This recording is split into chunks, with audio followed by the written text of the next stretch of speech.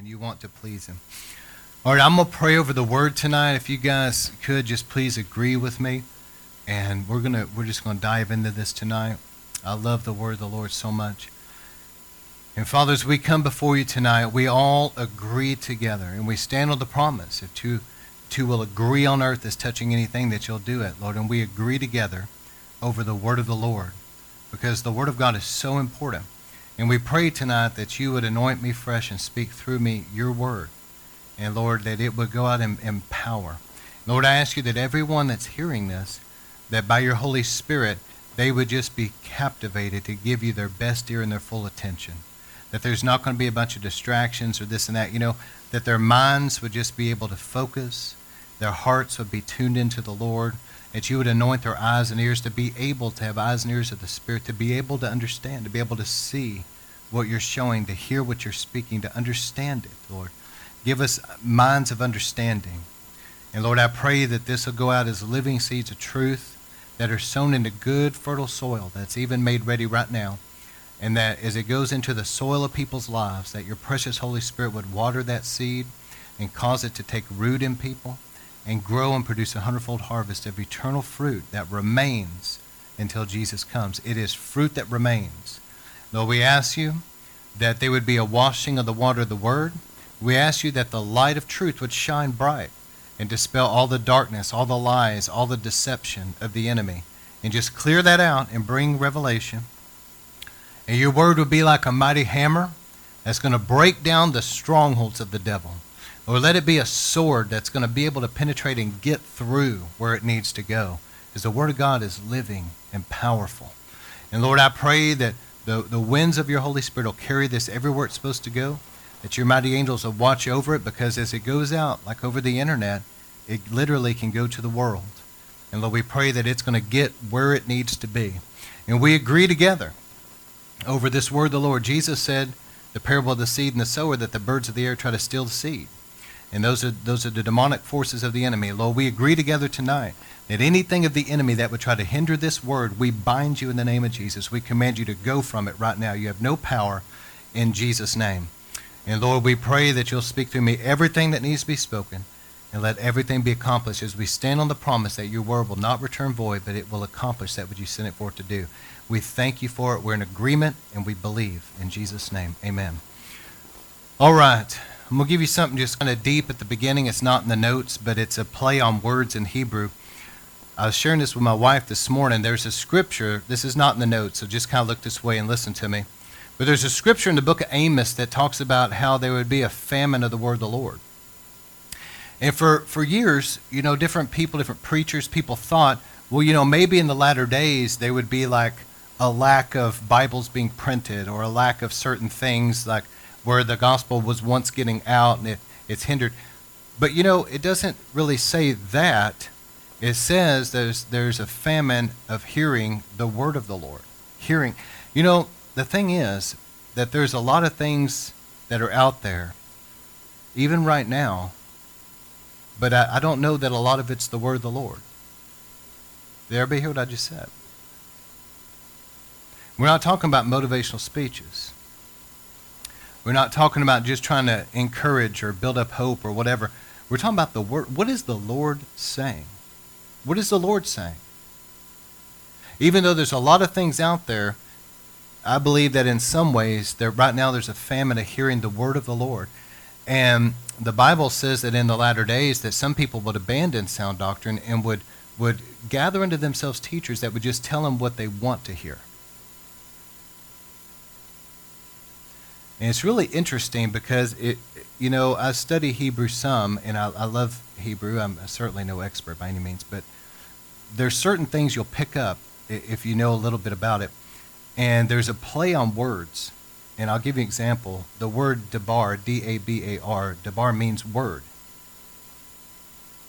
But it also, the same root word means like a bee, like a honeybee. So it's a play on words. And it's really interesting because in the Bible it says there'd be this famine of the word of the Lord. But also in the book of Revelation you read about where wheat and barley and things like that would be so expensive. Remember that? But it says don't harm the oil and the wine. And in the book of Revelation, it shows that there's going to be some kind of it seems to indicate the possibility of some kind of a shortage one day of bees, and the things that bees pollinate and help produce, there would be a shortage. And so it'd be extremely expensive. But of course, the oil and the wine, the vines and the olives don't have to have bees. So it's kind of a play on words, like a shortage of the word of the Lord, but also then of the very things that would produce, like bread, for example. Does that make sense tonight?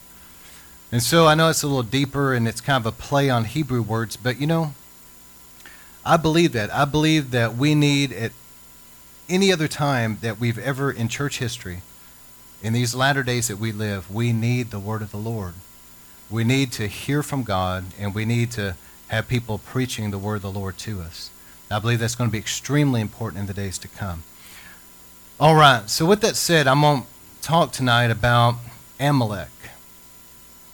This was one of the nations that came against Israel, the Amalekites. They, in the eyes of the Lord, they were exceedingly wicked. This was a nation that God seemed to really have a problem with, and I think that you'll see that as we go. But Amalek is not, the thing about Amalek is this. Amalek represents something that existed before them and is at work today. And so I'm going to expose that tonight as we get into this. But it's a very interesting study. Honestly, I could preach 2 or 3 sermons about this, but I really felt the Lord just wanted me to do it in one and just kind of leave some things open-ended for your own personal study. But it's very interesting. So let me open up by reading a few scriptures. You remember in the word of the Lord, it talked about, you can just read along with me, remember what Amalek did to you as you were leaving Egypt. He happened upon you and struck the weakest people trailing behind when you were exhausted, and he did not fear God. So in Deuteronomy 25, God talked about that the Amalekites, I want you to picture this for a moment. Israel was moving through the wilderness, but there were people that had gotten tired and were weak, and they were dragging behind, and the Amalekites snuck up and attacked the weak that were trailing behind. And of course, there's more to that story I'll get into. In Exodus 17, verse 8, it shows that Amalek attacked Israel basically out of pure hatred. Let me tell you something about, because this all makes sense if you follow me.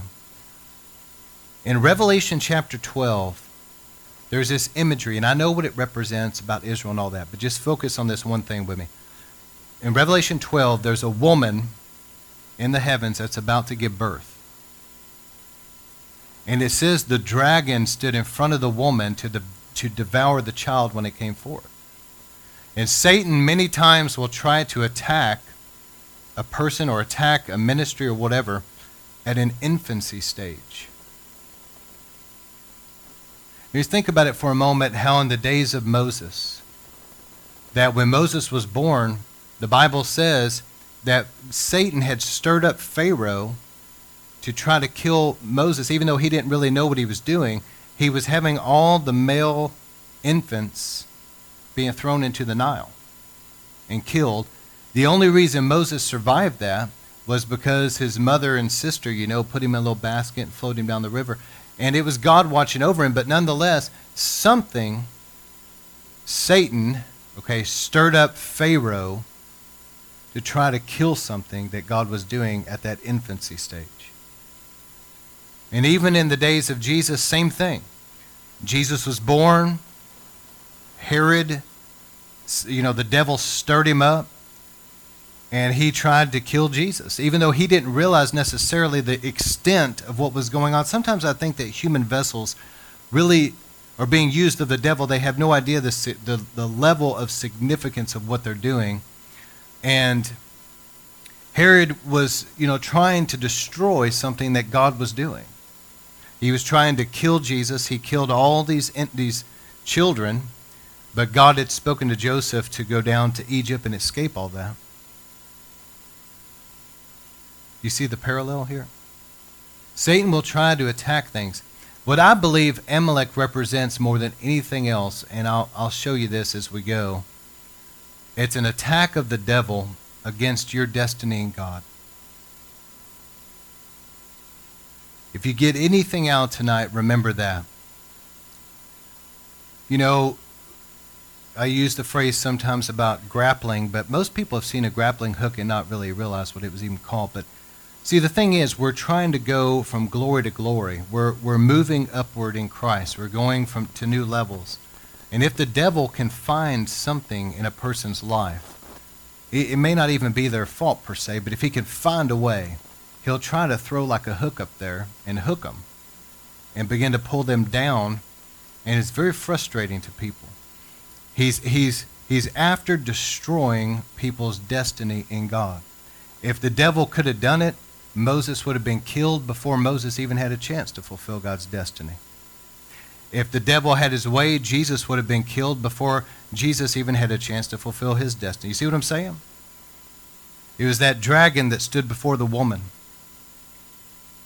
And Amalek, here the nation of Israel, this is like in an infancy stage of what God was doing. They received Passover. They were baptized into Moses through the Red Sea. And here they were going on into their destiny. They were moving forward. It was right at the beginning, though. It was like everything was at an infancy stage. And what did Amalek do?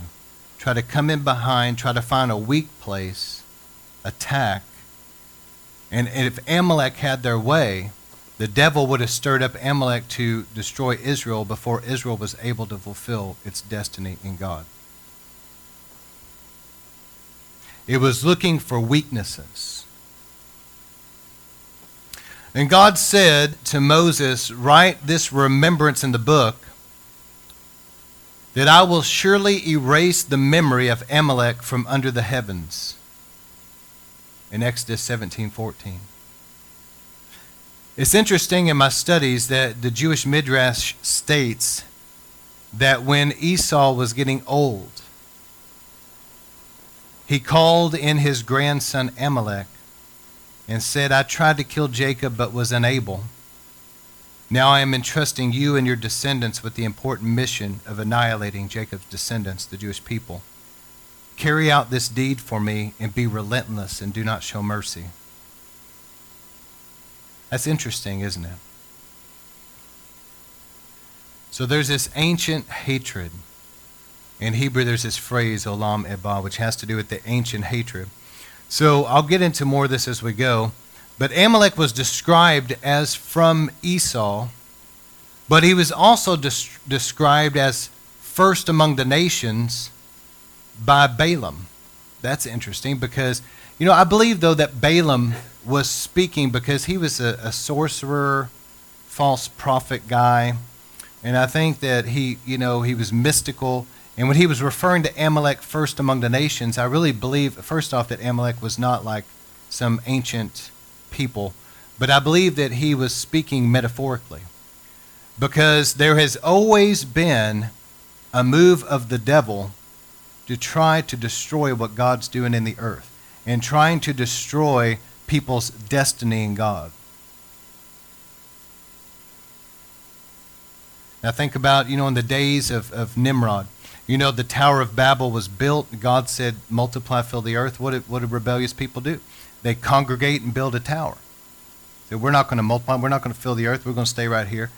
And Nimrod became a ruler. It's interesting that in those ancient times that there was a unified one world government, if you will, with a dictator, Nimrod, and that's how things are going to end up in the book of Revelation too.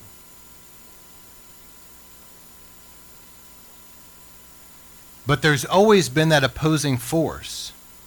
And even though it's not recorded in the Bible and certain things I've read, it indicates that Abraham, when he was younger, that Nimrod tried to actually kill him, but God protected him. And that's probably true. But it's interesting that how the devil has attacked to destroy people's destiny and hinder their purposes in God.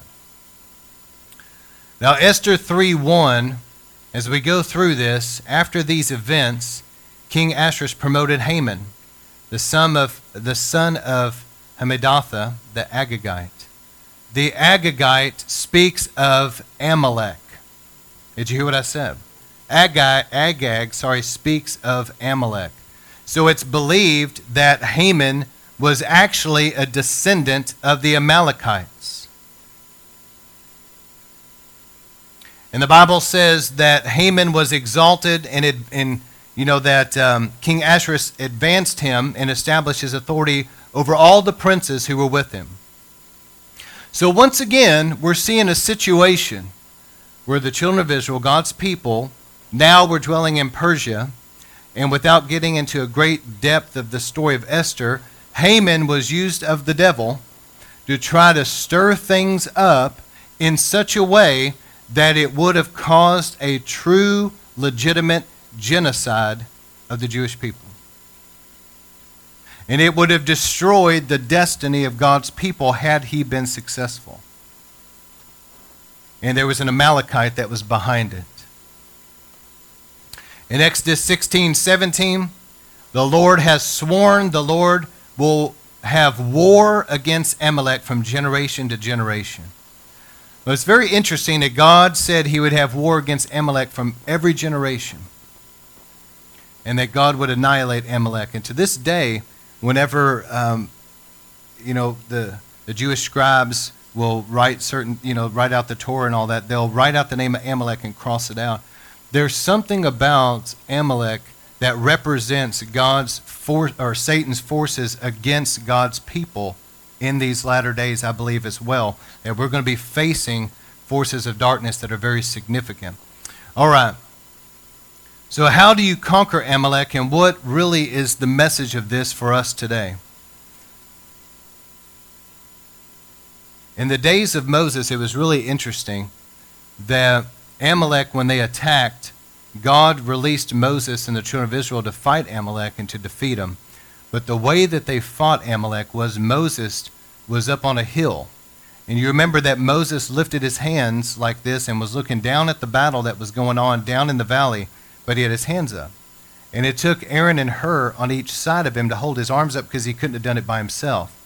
And while Moses' arms were up, Joshua was down there fighting the Amalekites and was defeating them. But if Moses' arms weakened and went down, then the Amalekites began to conquer Joshua and his forces. So the point here is a couple things, but one is this, that it is a spiritual battle. Even though Joshua was down there fighting a physical battle with drawn swords, Moses was up lifting his hands like this as an intercessor because it took a spiritual warfare aspect to conquer. And if you look at it, if I remember correctly, Hur was of the tribe of Judah, which is kingly, and Aaron was obviously of the tribe of, it's Levitical, and he's the Cohen, he was the high priest. And so it had to do with the kingly and the priestly, and Moses obviously was the prophet, but it literally took a unified front against the Amalekites.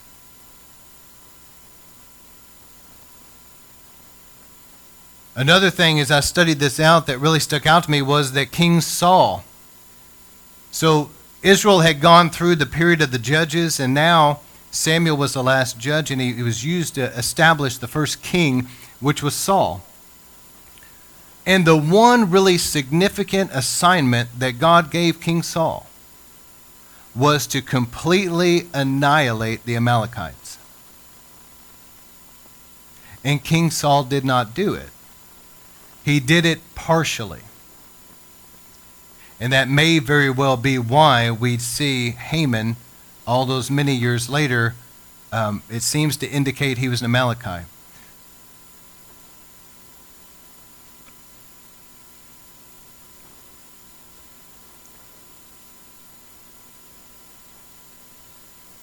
So what is Amalek for us today? As I shift gears now, so I gave you a little bit to think about, but Amalek represents whatever it is that has been set up against you and I, trying to hinder our destiny in God. It's a literal spiritual enemy, though. It's not something in the natural. It's not something that maybe is psychological or an emotional thing. This is a literal spiritual enemy, a spiritual force of resistance that comes against God's people. And I read in 2 Kings 3:27, there was the Moabites were being attacked by Israel, and they were losing. So the king of Moab got very desperate. And look at this scripture in 2 Kings 3:27. Then he took his oldest son, who was to reign in his place, and offered him as a burnt offering on the wall. And there came great wrath against Israel. And they departed from him and returned to their own place. So let me read that again. And y'all give me your best here and look this way. 2 Kings 3:27. Then he took his oldest son, who was to reign in his place, and he offered him as a burnt offering. So as horrible as this sounds, this has to do with some kind of a weird, satanic, human sacrifice that Moab was doing to their God. Let me read it again, because I know that there's, let's try not to be distracted, but it says, he took his oldest son, who was to reign in his place, and offered him as a burnt offering on the wall, and there came great wrath or rage in the Hebrew against Israel, and they departed from him and returned to their own land. Now, it's interesting to me that Israel was moving forward in battle and was taking ground and was actually conquering Moab. They were pressing in and they were defeating Moab, and the king of Moab became so desperate because he knew that he was about to die and his kingdom was going to be totally defeated, that he got his oldest son now and performed some kind of a weird human sacrifice to his demon god. And the Bible says right here that some kind of a wrath, some kind of a spiritual rage was released against Israel. And look at this. And Israel departed. Israel stopped the fight and went back home. Something was released against Israel, a great resistance. The Bible describes it in Hebrew as a wrath or a rage. Now think about Elijah. Elijah is kind of a good example of somebody that didn't really completely fulfill everything they could have. Elijah was a great man of God, and we know the story on Mount Carmel that he had gone up there and challenged all these prophets of Baal. I mean, there was 450, and I think there was another 400, if I'm not mistaken, but there was hundreds and hundreds of these false prophets. And he was standing alone. And he challenges all of them in front of all these witnesses that are there. And back in those days, in the days of the judges, they built altars to God in these high places, which really they weren't supposed to do. But anyway, Elijah, there was an altar there to God that Jezebel torn down. And so Elijah begins to rebuild the altar, and he challenges these prophets of Baal. And you guys know the story in 2 Kings 18:19. He had the bull there, and they did all of their witchcraft, and they were cutting themselves, they were dancing around, they were calling on their demon god. Nothing happened, but when Elijah prayed, God sent fire down and consumed that sacrifice. And God honored Elijah's prayer, but it was such a powerful breakthrough. But after that, here Elijah gets filled with the Spirit of God and goes through and begins to kill every one of these prophets, these false prophets that had been there. This was a great victory that Elijah did. He kills all these prophets. Something broke in the spirit realm that day. But what happens? Elijah goes, and now Jezebel sends this emissary to represent her. And he goes to her and says, Elijah, Jezebel says, may the gods do to me, and even very severely, if by this time tomorrow I don't do to you what you did to these other prophets. But Elijah had just killed hundreds and hundreds of grown men. What resistance, what great wrath, if you will, what was it that came against Elijah in the spirit realm that caused him to shrink back? Because you would think, anybody reading this story would think that Elijah would say, well, I just killed hundreds of grown men. I'm not going to be afraid of this witchy woman. You go back and just simply let her know, I'm on this rock right here, and I'll still be here tomorrow. And if I'm not dead tomorrow, I'm going to go to her house. And he should have stood up against that, but some kind of a spiritual resistance, some kind of a rage in the spirit realm came against Elijah. Elijah goes into a depression. And you read it, I mean, in the King James, it says he kept going down, down, down. Elijah goes to this juniper tree. He's under, he's wanting to die. And God did everything he could. God sends an angel to the man, gives him water, gives him angel food, and encourages him. And then he goes, he goes out to the cave, and God appears to him in such a powerful way. But yet Elijah never really came out of that depression. He never really got over it. Something had happened to him.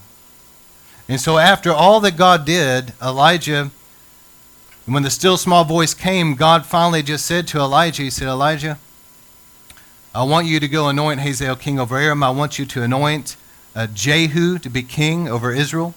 And I want you to anoint Elisha in your place. And then God took Elijah home. And he had to leave Elisha now to carry on what Elijah could have done. But see, there was such, I'm hoping that you're picking up on what I'm saying here, there was such a resistance. And the devil, through that invasion of that Jezebel spirit in Israel, it was such a stronghold there. It was such a serious stronghold that it literally took God anointing a king like Jehu, and Jehu was a reckless and a very hardened warrior that would go in and would completely kill Ahab's sons, and I mean just annihilate that family and not even bat an eye. I mean, he was just a hardened warrior, but it took God using him, and God used Hazael to come in and do some things, but God also used Elisha. And it took like multiple people to begin to see the forces of the enemy broken, because there was such a resistance there. Derek Prince said something I really like. It's always stay with me. He said that the greatest resistance to people's destiny in God is the spiritual force of witchcraft against them. And that's true. I believe that that's true. And so I think about 1 Thessalonians 2:18. It's here in your notes. It says, Paul was writing to, Thessalonica. He was saying, look, I wanted to come to you. I, Paul, more than once, yet Satan hindered us. You're seeing like a hindrance, a resistance.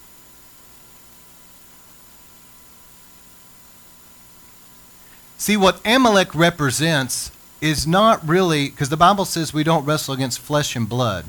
We're not really dealing with necessarily people, but you're dealing with a spiritual force that sometimes will use people, but nonetheless it's a spiritual thing. And it's why you can't get too caught up with seeing the natural and the frustrations in the natural, where maybe this person is now against you, this friend became an enemy, something seemed to hit your finances here, something seems to be hitting against your health, and it seems like this happened and that happened, and it's frustrating, and it's a lot of times it's the tendency to try to figure all this out in the natural as to what's going on, but you have to discern what's going on in the spiritual. What is the spiritual force that is coming against you, that is resisting you? And of course we know that witchcraft is a great and a strong resistance. But how many knows greater is he that's in us than he that's in the world? So there's got to be a conquering. The thing about Amalek is this. Amalek is a strong force. It's a strong enemy. And to really get into your destiny in God, though, you're not going to be able to go around it. You're going to have to man up and woman up, and you're going to have to go right through it. You're going to have to conquer it. You're going to go through it. It's going to have to be like a Goliath. You remember that everybody was there, and they could have took the Philistines, but there was that Goliath. But somebody had to run at him and take him down. There has to be a going toward this in the power of God and taking the head off that giant and running right through it.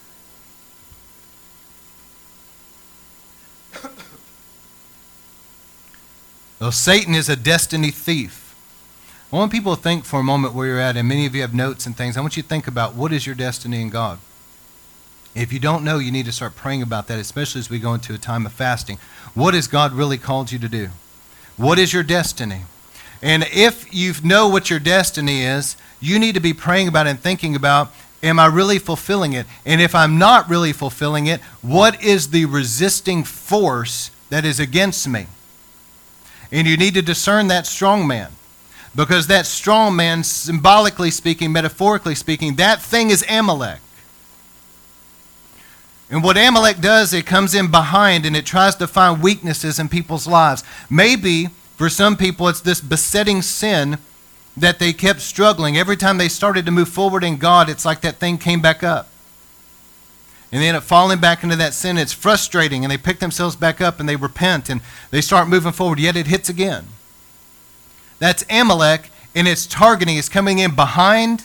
It's finding a weakness, and it's trying to hit that person as they're trying to go up in God. It's like throwing that grappling hook up there and grabbing them and pulling them right back down. And it's trying to hinder their destiny. But what somebody's got to do is quit praying that necessarily, well, God, I hate what's going on and all that, and say, Lord, help me to overcome it. You're going to have to run at it. You're going to have to go through it, overcome it, and come through conquering. And once you do, you're going to be able to help other people that struggled in those very areas.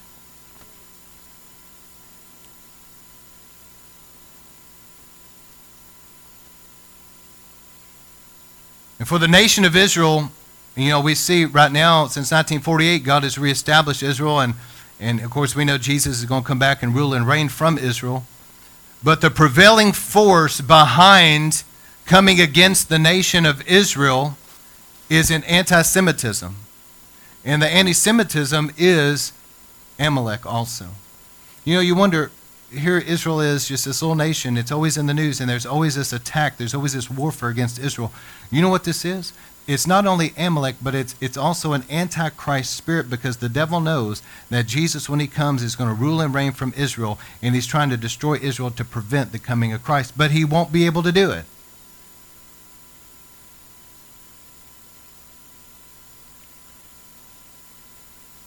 I came in tonight as I was praying about the sermon and bringing this. I felt just a burden about this, because I know that many people have been hindered in different ways.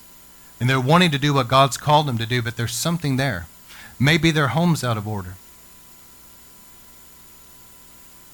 And like I mentioned, maybe there's a besetting sin, but maybe there's something else. But there's something. Maybe it's a generational curse they need to conquer. But there's something there that is trying to hold them back from their destiny.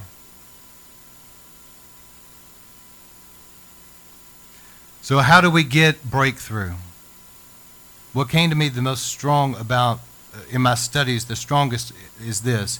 In Joel 2:15, blow a trumpet in Zion, consecrate a fast, proclaim a solemn assembly, gather the people, sanctify the congregation, assemble the elders, gather the children and the nursing infants. Let the bridegroom come out of his room, let the bride come out of her bridal chamber. Let the priests, the Lord's ministers, weep between porch and altar, and let them say, spare your people, O Lord. Do not make your inheritance a reproach, a byword among the nations. Then I will restore, verse 25, to you the years the swarming locusts have eaten. As we're about to go into this time of prayer and fasting, the only thing I can do is I can earnestly pray, and I have been, that people take it serious. Because the thing is that many times the devil tries to come in. You have an opportunity to pray. You have an opportunity to fast. We have an opportunity to really come together in agreement. And it's like something of the devil tries to mess with people's minds, where all of a sudden they're taking things lightly. They're not really fasting and praying. They're not really going after God like they should. It's almost taken flippantly with some people, and they don't realize that they're missing an incredible opportunity to get a major breakthrough in their life and in the church. So this is a time that we're going to be entering into prayer and fasting as a church for a couple of weeks. And I'm telling you guys to really take it serious and go after God. You may keep these notes tonight and put it in your prayer sheet as well. But we're going to be praying. Now I want you to join with me the night that we start this fast, and let's really pray and fast and seek God. All right. Weep between porch and altar. We know that reference there is that the priest had to go to the altar. He had to sacrifice an animal for his own sin. Before he could leave the altar and move toward the temple, he had to deal with his own sin. So before we can be effective intercessors for other people, we've got to visit the altar and deal with anything in our lives. Then once we get right with the Lord, then we can weep between porch and altar, and it'll be very powerful and effective. And you know, there's a warning there in Ezekiel. The Bible says in the book of Ezekiel that God looked for a watchman and couldn't find any. Because even the priesthood was corrupt. Even the prophets many times were false. There was nobody to stand in the gap. You remember how Moses and Abraham were such powerful intercessors. Moses, during the golden calf, you know, he wept before the Lord and prayed, God, spare your people. And God honored his prayer. Abraham saw what was going to happen to Sodom, and he pleaded with the Lord, and God heard and would have spared Sodom if he could find 10 righteous. So the point here is that if we'll deal with the things we need to deal with, God wants to give us a breakthrough, but he wants to use us to see many other people get their breakthrough through our intercession. But somebody has got to be willing to deal with their stuff. Somebody's got to be willing to deal with it to where they can weep between porch and altar and affect the lives of many others through their prayer. And so, to bring this now to this last couple things is Esther. You know, we're talking about this being a Purim-type sermon and dealing with the life of Esther, etc. And here this man is Haman, who appears to be an Amalekite, and who is seeking to cause this law to be passed and things to happen to where the Jewish people would have been annihilated. In other words, God's people would have been destroyed. But what did Esther do?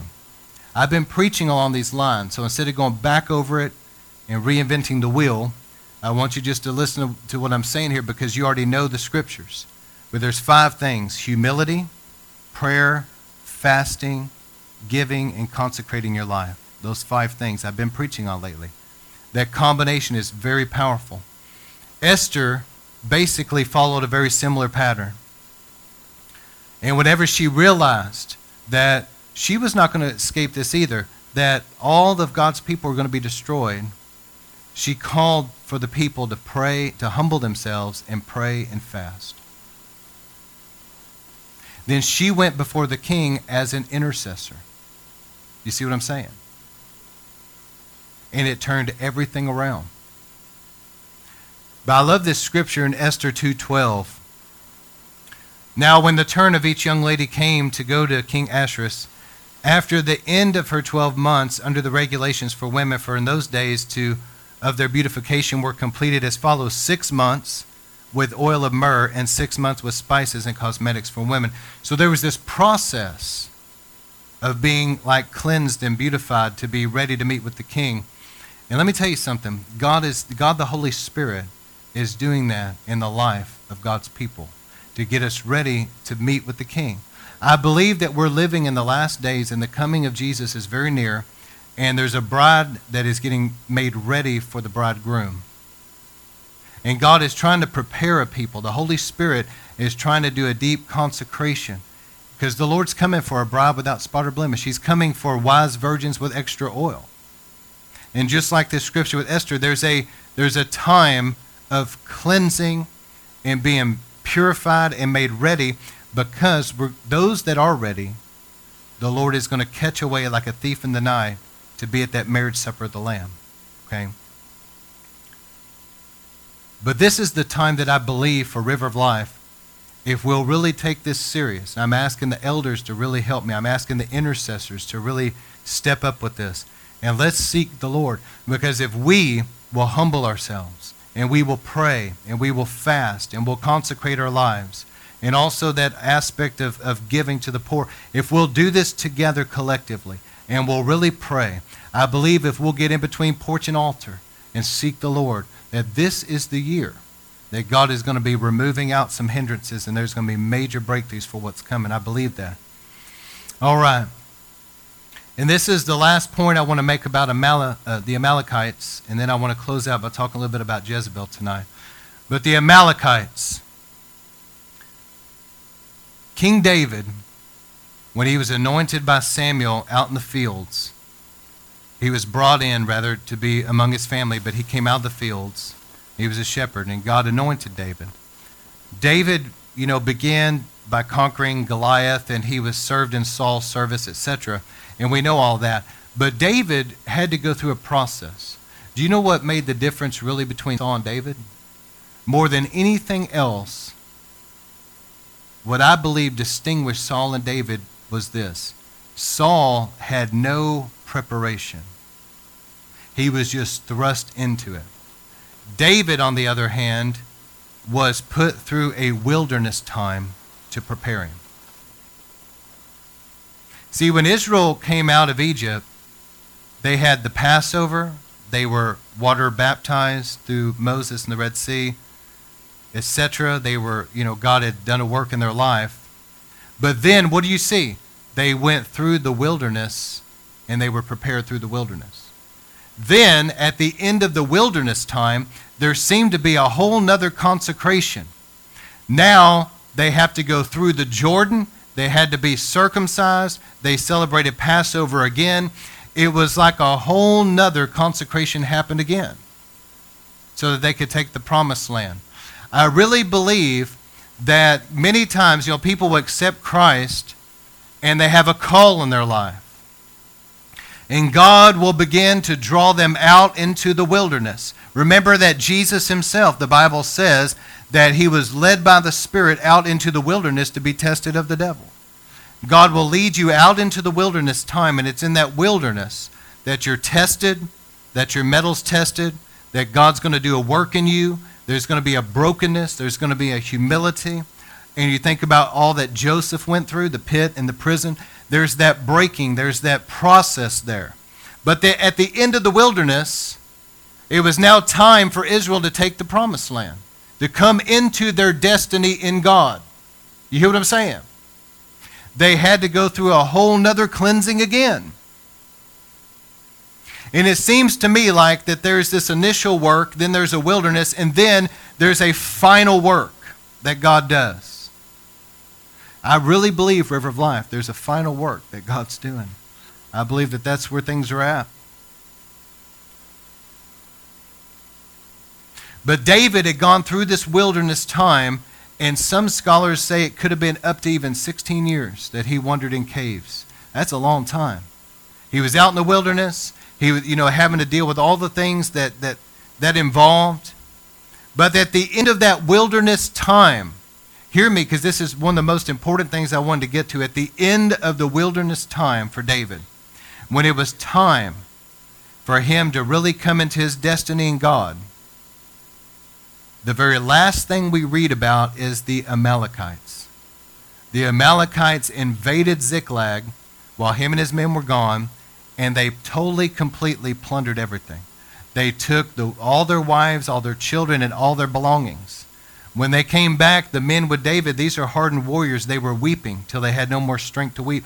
As a matter of fact, they were so upset about the situation, they even talked of stoning David. And so David was obviously very distraught, and interestingly enough, whenever Saul killed all the priests in Nob, there was a young man that was priestly, named Abiathar, that escaped and brought the ephod, and he came to be with David, and David said, "Bring me the ephod." He was desperate. And he put on that priestly ephod and he began to pray. And God told David, he said, "Pursue the Amalekites and you will recover all." The last battle that David faced before he took the throne was to conquer his Amalekite. God will touch your life. He'll anoint you. He'll put you through the wilderness time that all of us have to go through. But there comes a point in time when you're going to have to face your Goliath, you're going to have to face your Amalekite, and you're going to have to conquer that thing and be an overcomer and begin to move into your destiny in God. And you can do it. And in the book of Revelation, it says, "To him that overcomes, to him that overcomes, to him that overcomes." God has called us to be overcomers. And so anyway, this is the time. And so I wanted to get to that because the last thing David faced before taking the throne was the Amalekites, and represented his great enemy to his destiny. And after he went in and conquered the Amalekites, I want you to hear me. Because a lot of times the Bible says when a thief is caught, he must restore sevenfold. A lot of times when people really conquer their enemy, their thief that's been coming against us, they'll come away with a lot more than what they lost. David, all of their wives and children, all their belongings, everything was gone. And God told David, you will recover all. But when David went down and conquered the Amalekites, not only did he conquer all and get back every single thing that was lost, but he also plundered everything the Amalekites had also. Did y'all catch that? Spoils of war. I'm going to tell you that God is a just God, and there's, Satan comes in to steal, kill, and destroy, and Satan has stolen many things many times from many people. But if we'll stand on the word of the Lord and we will conquer that Amalekite, I promise you that God will cause you to see a great recovery and a great restoration in your life, and it will be many times over what was lost. Think about Job. Job was restored double everything that the devil had done. Double. So many times, just like David, when he went in and he conquered, he plundered and received much more. And I think about, in the book of Isaiah, it talks about treasures, hidden treasures in dark places. And it was a reference to Cyrus. And he said to Cyrus, I've anointed you, I've called you. He said to break open that two-leaf gate and what? To get treasures of darkness. Many times Satan has stolen things from God's people. And it's like they're locked up in treasures of darkness. They're hidden. They're something that he's come in and, man, he's really done a number on somebody's life. But God can anoint you and give you such a breakthrough that all those things that the devil has stolen will be restored back many times over. Are you hearing me tonight? God can even restore years. I was just reading that to you guys earlier in Joel. He said, I will restore you years the locusts have eaten. God can redeem time. He can restore years. Everything that the devil has stolen can be restored back many times over. But it's going to take conquering your Amalekite.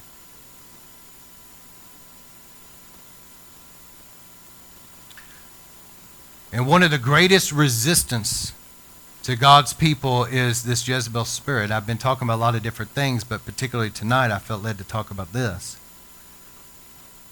And so as we're going to be praying and fasting over the next couple of weeks, I want you to keep this with your other stuff I gave you last week and really pray over it, because this is something that many times people don't realize is there, but it's actually quite serious. This spirit can gain access to lives and bloodlines through things like Freemasonry, Catholicism, the occult, abortions, idolatry, sexual immorality. This is a very vicious spirit that divides covenant relationships. Where the spirit of Elijah comes in and turns the hearts of fathers to sons and daughters and hearts of sons to fathers, it brings like this healing between relationships. A Jezebel spirit will divide covenant relationships. It will destroy marriages. It will destroy relations between parents and children. And it will destroy relationships even in churches where God has brought somebody there and they're supposed to be there, but because of a Jezebel issue, they end up, that relationship is torn and they're gone. It's sad. Revelation 2:20, it says, but I have this against you, that you tolerate that woman Jezebel, who calls herself a prophetess. Listen, there's a false prophet spirit connected to Jezebel. It's revelation. I believe it's supernatural, but it's demonic. And it'll be very negative toward like the pastor. It'll be very negative toward leaders. And it's just a very weird thing. She teaches and leads my bondservants astray. This spirit many times will be traffic in people that tend to be kind of prophetic or intercessory. And I believe in that very much so, but there's a counterfeit out there. And this thing wants to have people that are under its influence that are teachers. And through their so-called teaching, they will lead people astray. so they commit acts of immorality and eat things sacrificed to idols. I gave her time to repent, but she does not want to repent of her immorality. That right there is the most profound revelation about Jezebel that I have seen in over 20 years of ministry, is many times they do not want to repent. Bottom line, you'll try to talk to them, you'll try to be nice. They not only do they not want to repent, they are not going to, and they will turn on you. She does not want to repent of her immorality. Behold, I will throw her onto a bed of sickness, and those who commit adultery with her into great tribulation, unless they repent of her deeds. And I will kill her children with pestilence, and all the churches will know that I am he who searches the minds and hearts, and I will give to each one of you according to your deeds. This is the words of Jesus Christ to the church. And God is saying there cannot be any toleration of Jezebel. There can't be. It will bring such a bondage into a church. It is so evil. So let me give you a few things that I'm sharing this because in context, this is the time for you guys, for River of Life, to get breakthroughs into destiny. Things that have been trying to hinder you, things that's been trying to hold you back. You know, we talked about last week what was the spirit of whoredoms. We talked about things like bloodshed that's been in bloodlines. We talked about different things generationally. I've been going through something over a long period of time leading up to this point. But as we go into this time of prayer and fasting, I'm believing God that the things that have been hindering people are going to be cleared away. You see, what people got to understand is that the main goal of the devil, of demon spirits, is to resist people from getting saved.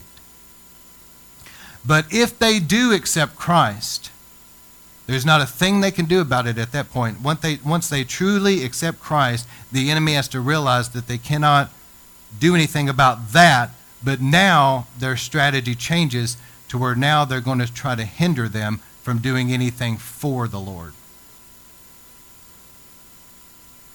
To stop their destiny in God, to abort it, even while they're young in the Lord, to target weaknesses and try to bring them down. It's a resistance against your destiny in God. And there's different people that are facing this in different ways. It may be a chronic illness that is trying to hold people back.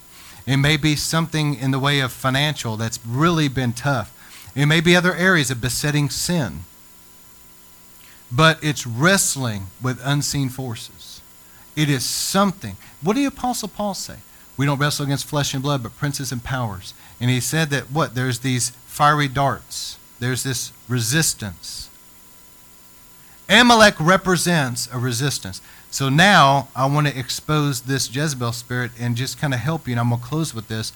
Is this in your family bloodline? Is this something you deal with? And let God deal with it in all of us. All right, number one, here's some things to think about and pray about. But like I mentioned, if we will humble ourselves and pray and fast, God will do it. It's one thing to say, Lord, I'm sorry, forgive me. He will. He's so faithful. He's so faithful. He will. But there's an entirely different thing to pray, Lord, I ask you to reach down in me and take all this junk out of me to where I'm a different person. That's a completely different prayer. Not only are you just being, forgiven, but now you're being delivered from the power of that junk is pulled out of you and you're a different person. And then the third thing I would say is that you are literally delivered from demonic forces that have been resisting you. Those are three areas: forgiveness, interchange, and deliverance. Does this make sense? All three of these are available. So here's a checklist. Number one is their disorder and confusion. If I've ever seen confusion, I see it today in society. And Jezebel is behind a lot of it. That's a powerful force in these last days. It is what the Bible calls the whore of Babylon in Revelation 17:18. It is a powerful force. It is a witchcraft resistance against God's people. But I've seen so much confusion. Now, supposedly, people are confused about what gender they are. When did that get complicated? You know it has to be spiritual because it doesn't make any sense. But there's so much confusion, so much twisting of things. Yeah, I give you an example. Israel terrorists launch a rocket. They can launch 100 rockets. Then Israel finally has enough and launches one rocket. All of a sudden on the news, Israel is an aggressor that's attacking these poor people, and the Palestinians, they're just, confusion.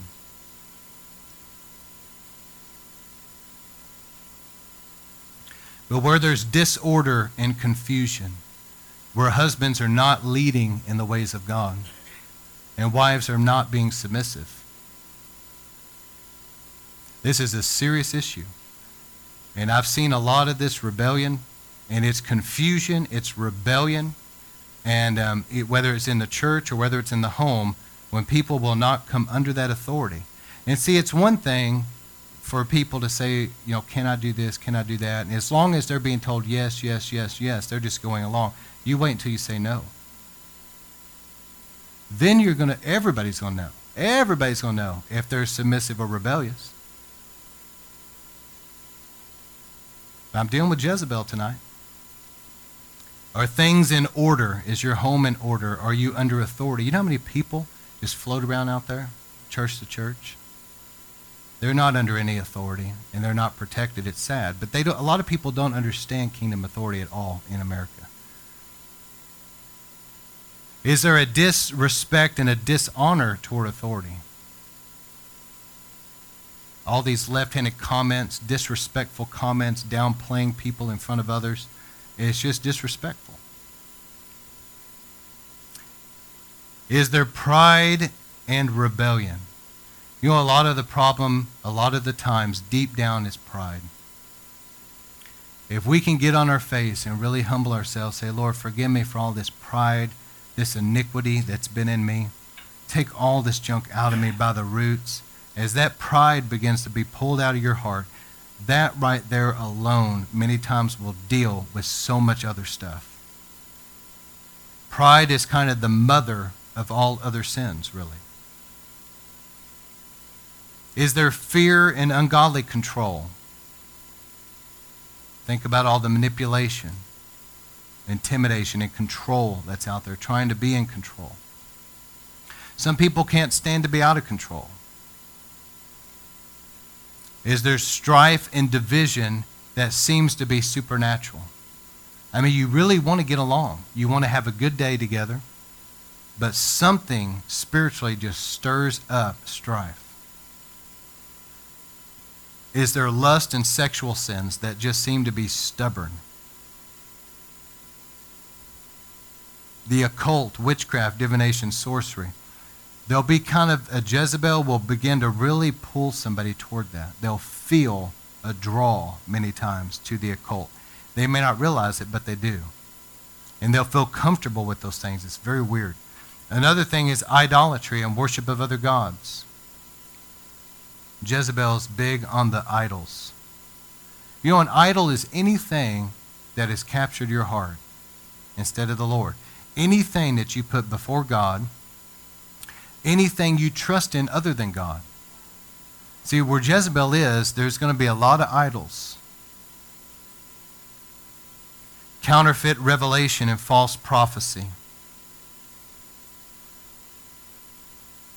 Abortion and shedding innocent blood. I'll tell you something, it shocks me to no end to hear people that call themselves Christians that will defend abortion. It's in churches. There's preachers out there that pastor that are scared to say too much because they've got so many people out there that are for abortion in their church. I love everybody, and I know this goes out on the internet, so I know what I'm doing. But if somebody was pro-abortion like that, I don't want them to come. They're not saved. You can come get saved, but if you're going to call yourself a Christian and come here, forget it. You're a murderer. It's just the truth. It's cold-blooded murder. It's shedding innocent blood. All right. Then also liberalism and feminism. Man, that is a strong Jezebel spirit. the downplaying of men and male authority, and finally, witchcraft. These are things, do you see these patterns in your family bloodline? Are these things that you struggle with? If you'll really pray about it and fast and seek God and let God purge that out of you and out of your family line. Because this is an issue. A lot of times people don't realize that there's something in the spiritual realm that is set up against them, that is resisting them. And if they can discern that, and they can in Christ, as they overcome it, many times that very thing was Amalekites. And as you take the head off that giant, that will be the breakthrough that will launch you into your destiny in God. That is the thing that's trying to stand in between you and what God's called you to do. And when you conquer your Amalekite, don't be surprised if you don't end up plundering much more than what the enemy ever stole from you in the first place.